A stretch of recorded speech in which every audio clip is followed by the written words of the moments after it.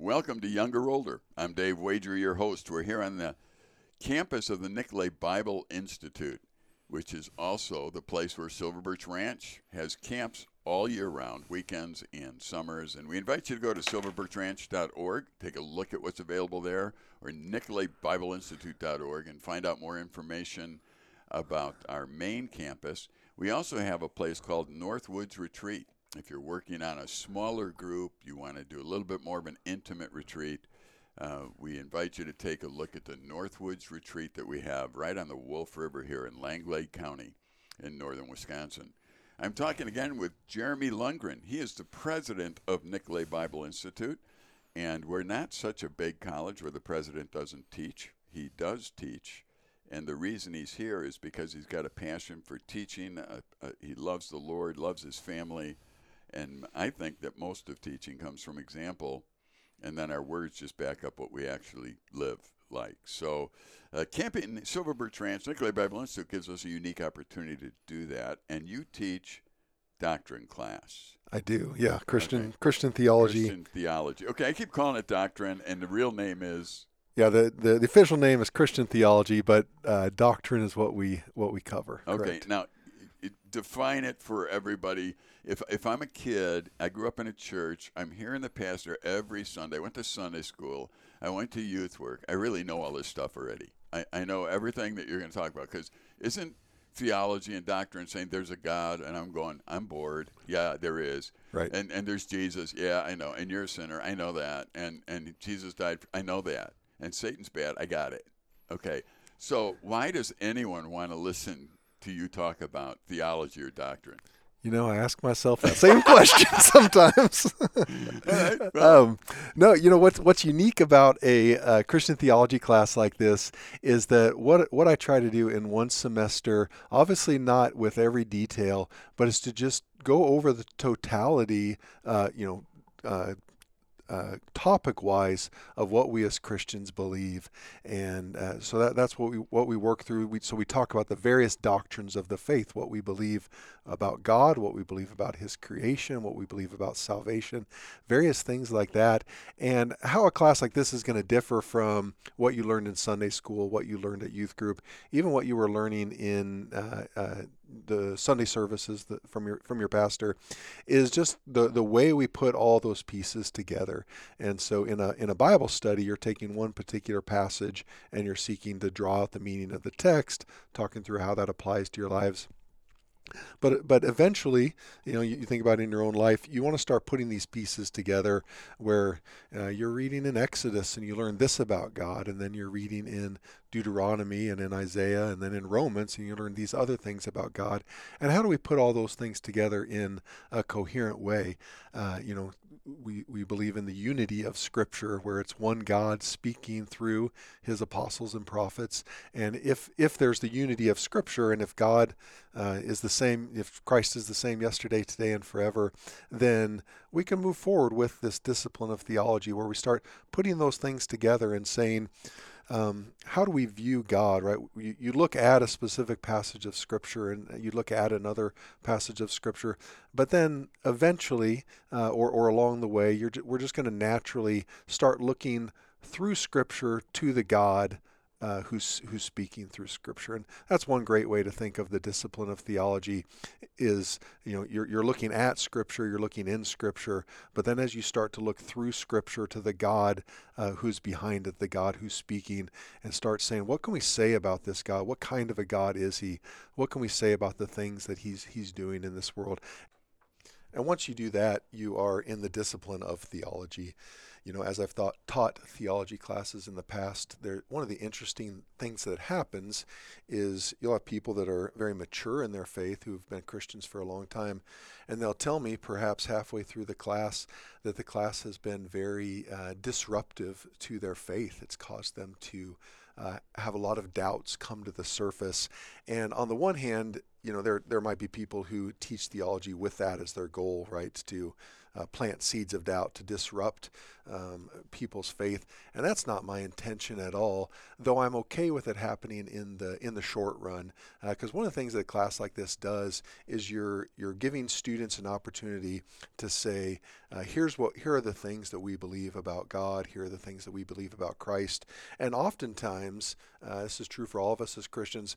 We might hold to this belief about God over here and this belief about God over here, and we've never taken the time to think about how those two claims that we would make about God relate to each other.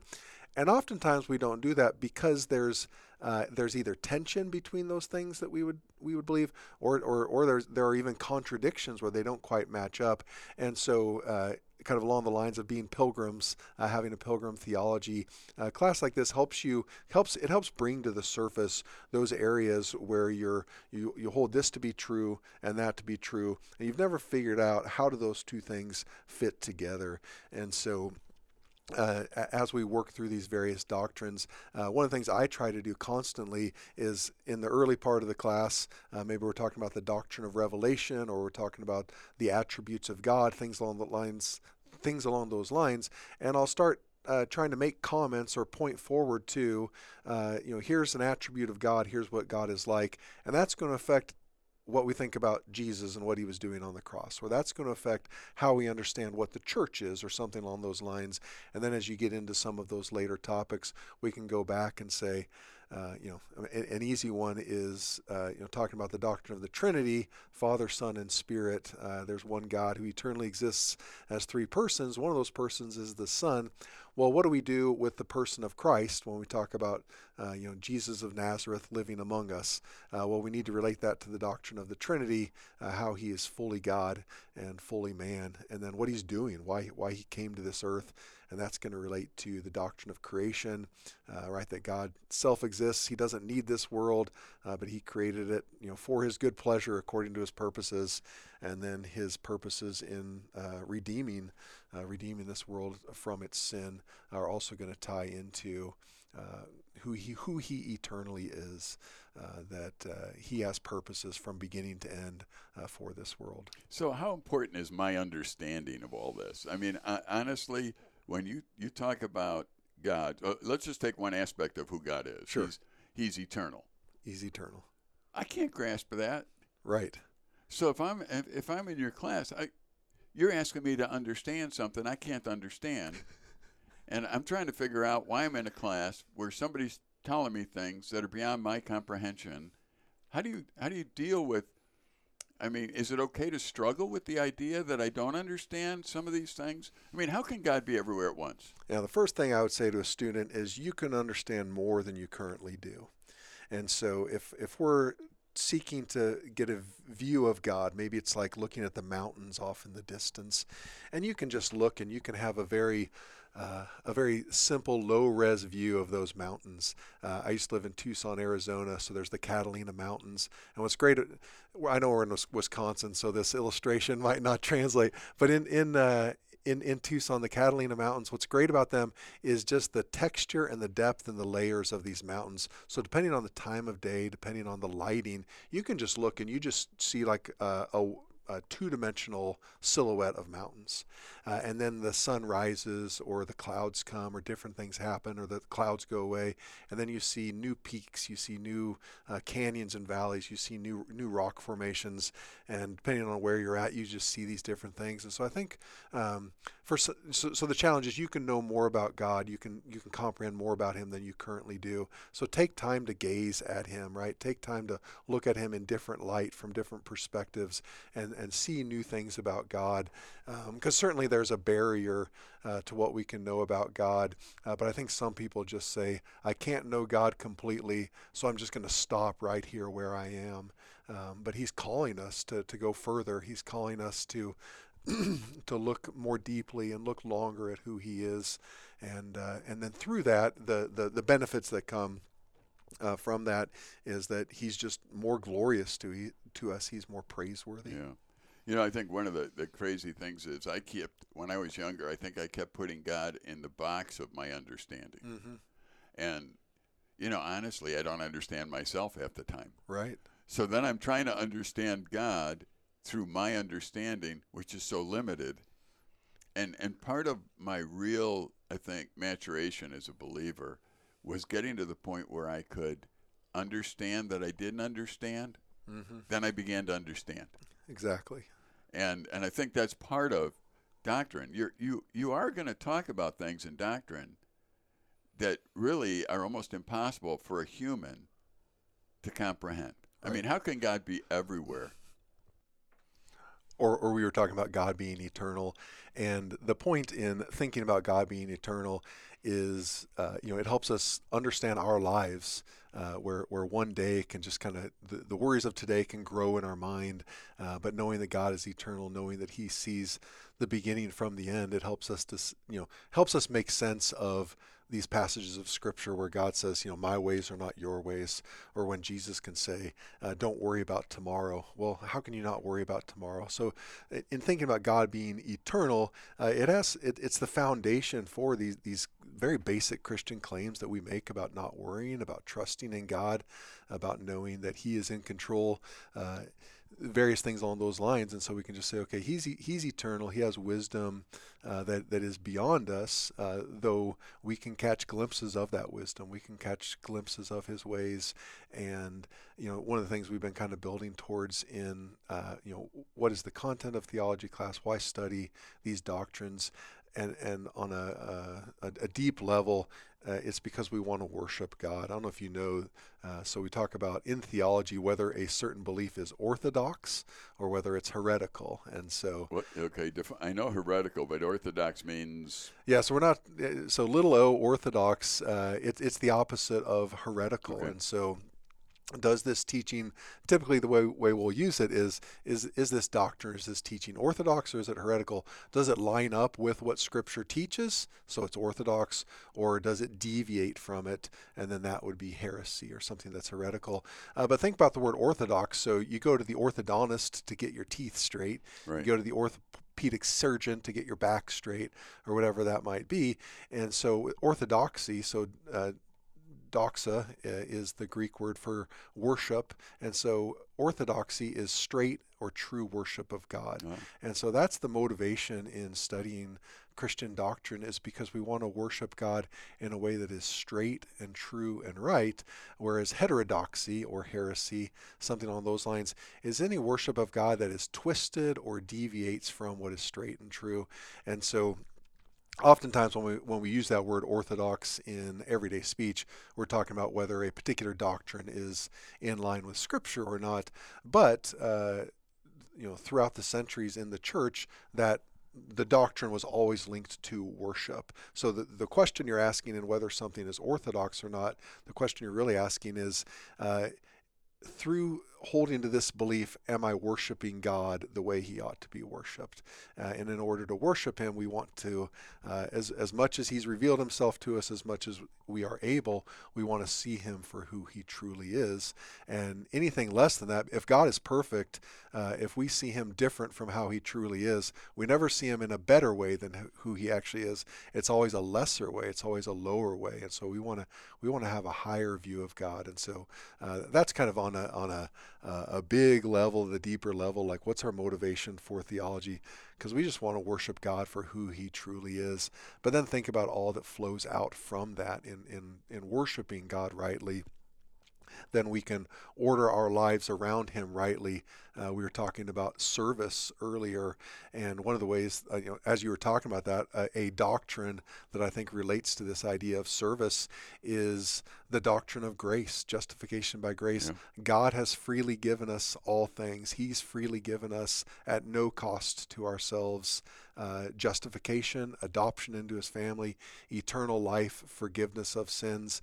Christ gave it to us, right? Come and drink from these waters freely at no cost.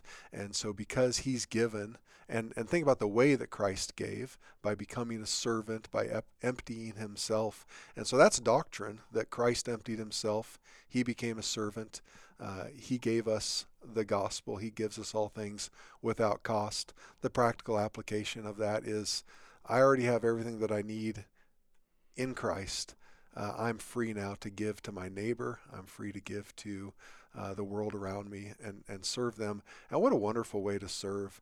I remember years ago I was in a car with a few guys I worked with, and we were pulling out of a shopping center, and there was someone who was begging for money. And one of the guys, I was sitting next to him in one of the back seats, and he said, "Stop the car, stop the car." And he wanted to give the guy some money, but whoever was driving didn't hear him, or the light turned green, so he just drove off. And this guy I was with, he was mad. He made some comment about, man, that I lost an opportunity to get a blessing or something like that. And I kind of asked him what it meant, and I thought about it. And his motivation for giving that person $5 or $10 was that it was a good deed for him, that God would somehow reward him or bless him for doing that. But he didn't seem to care about the person who was begging for money and his needs. And that's not how we want to serve others. We want to serve others where we say, I don't need to do this in order to earn a blessing from God. He's already freely given me all that I need, so I can now freely give to others. I can give of my weekends if I'm an MBI student. I can give of my evenings if I'm a parent. I can give of my late nights if I'm a pastor, or whatever that might be. I can give my lunch hour up to a coworker at my job.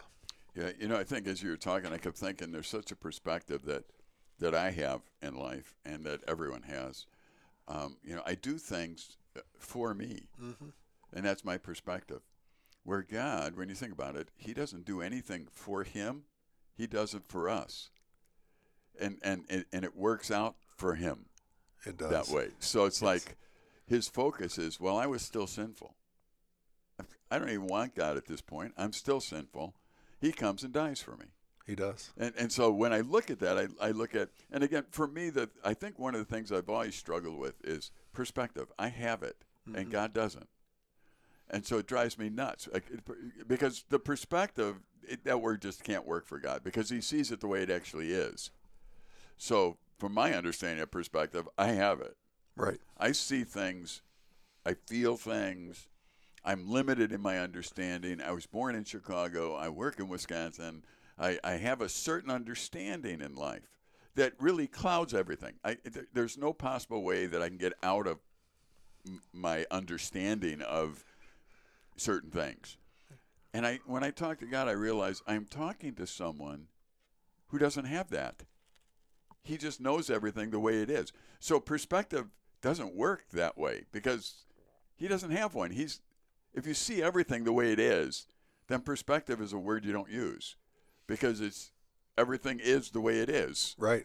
So these are the things that leave me in awe. When I start actually thinking about doctrine, thinking about things that just are, just thinking about the fact that God has no perspective. And there are times where I talk to him and say, God, I got a perspective. I have no idea what I'm saying here. But from my perspective, and I give it to God. And it's almost as if God must be going, I understand your perspective. I made you. He does. I was going to make that point. Yeah. He knows our frame. He knows our weaknesses. Obviously, with Christ being incarnated, he's familiar with our weaknesses and the temptations we face in these bodies. And so, again, in studying theology, that it's God graciously revealing himself to us, but he knows the kinds of creatures we are. He knows who he's revealing himself to, and that we do have perspective, that we come to him with whatever past we have. We come to him in whatever culture, even the words, the language we use. Occasionally in my theology class, we'll mess around with some Greek words or Latin words or things like that, and just we use these words because they point us to concepts that we want to use in thinking about God, and he understands the language that we use, the limitations on that, but we're seeking to talk about him in a way that is right and true. Earlier talking about orthodoxy, there's another saying in the church. Here's some Latin. So lex orandi, lex credendi. The law of prayer is the law of faith, or the law of belief. And this relates to orthodoxy, of true worship of God, where you want to have good doctrine because you want to pray well, because the way that we express ourselves to God, the way that we bring our requests to Him. Not my, the way Jesus prayed, not my will, but your will be done. We want to have that same attitude. We want to have that same posture where the way that we pray, the way that we come to God is informed by our doctrines. Yeah, I find it fascinating that so often I'm locked into, and we as people are locked into our understanding. Mm-hmm. And that then you go to a guy like Moses in the Old Testament, and you realize God's telling him to do things like cross the Red Sea. And it's like, God, I have no understanding of how you're going to do this. Right. And God doesn't really demand my understanding. And when I understood that I didn't need to understand, I began to understand. Right. If that makes sense. It does. It does. And that comes from, I think, studying theology, doctrine. I think you need to allow God to be who He is. And I'm not Him. No. So I get to sit there and go, wow, that is something. That is way beyond my comprehension. I can't. It's funny. There's things about God I can't grab, but He understands all my temptations, and He understands all. And so He totally gets me. And loves me, even though He totally gets me. Yep.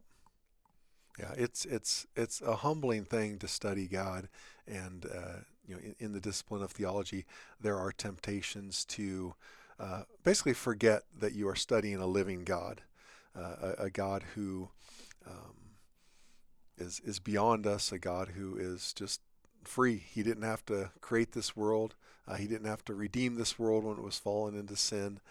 So in that sense, oftentimes we'll talk about the freedom of God to work in the ways that He wants to, that are mysterious, that are beyond us in ways that we don't understand. But the other side of that is that He's a covenant God. He's a God who makes promises, who enters into these covenant relationships with His people, and that He'll be faithful. He has not broken any of His promises, and He's not going to. We can rely on Him, and we won't be put to shame. We can look to Him, and He will be faithful and trustworthy. And one of the things you learn as you read, study the Old Testament, learn about the people of Israel, is the ways that God was always faithful, but He did it in ways that they didn't expect. Right. They should have expected Him to be faithful, but there wasn't a simple formula that He followed. There wasn't a transactional nature to the relationship with God. Right? That's superstition. That's paganism. That's false worship of false gods, where you think, I input this and the God is going to output that. Right. Automatically. Now, we don't have that leverage over Him. We come to Him as His children. You and I are fathers. We know that when our kids are trying to work us, when they're trying to manipulate us to get something from it, and sometimes we might condescend to a child's level, and we might kind of play that game. But what we want is something on a deeper level. We want that relationship where they trust us, where they come to us and know that we're gonna, as their fathers, do what we've said we're gonna do, and we can look to God in that same way, where He is our Heavenly Father. He cares for us, but He's always drawing us to Himself. Sometimes we take the works of God or the blessings of God, and we make that the ultimate thing. We want this from God, and whenever we do that, right, we've taken our eyes off of Him. We're no longer seeking Him. We're seeking something else, maybe a blessing that He's promised to give us. And He just has His ways of keeping us humble. He has His ways of letting us know that He's accomplishing His purposes in His own ways, and just learning to submit to Him through that. Yeah, no, I think some people have a misconception too of theology or doctrine classes where they think, well, I'm not going to be a pastor. I'm going to be a welder. So what's the practical side of this? I mean, the practical side, somebody just, I don't need all that information about God. Yeah. What would you say if I came to you as a high school senior saying, hey, that's nice. I've gone to church all my life. I really know the basics. I'm going to be a surfer. I'm going to go out to Hawaii and be a surfer. Why do I need theology? How's this going to benefit anybody? Right. Sometimes I'm amazed in this world at the seemingly constant supply of energy that Satan seems to have in propagating false doctrines. And then there are people who, for whatever motivations they might have, not service of others, but those that are greedy for selfish gain.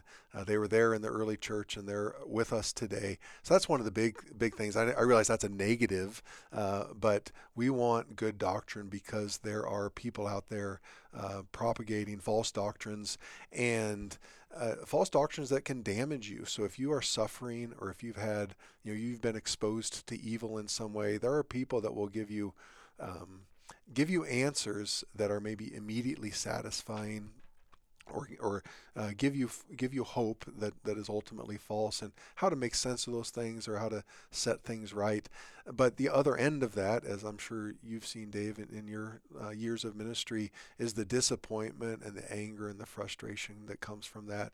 And so just basically, that's a long way of saying, because there is bad doctrine out there, and those that are propagating it are just constantly putting forth their energy to spread that teaching, to say these things. We want to constantly be working to keep that foundation secure. So that's one reason to study theology, is just so you're not led astray, so you're not suffering just the disappointment that can come from that, the hurt from that, the frustration, things along those lines. We want to study doctrine, as I said, because we want to worship God rightly.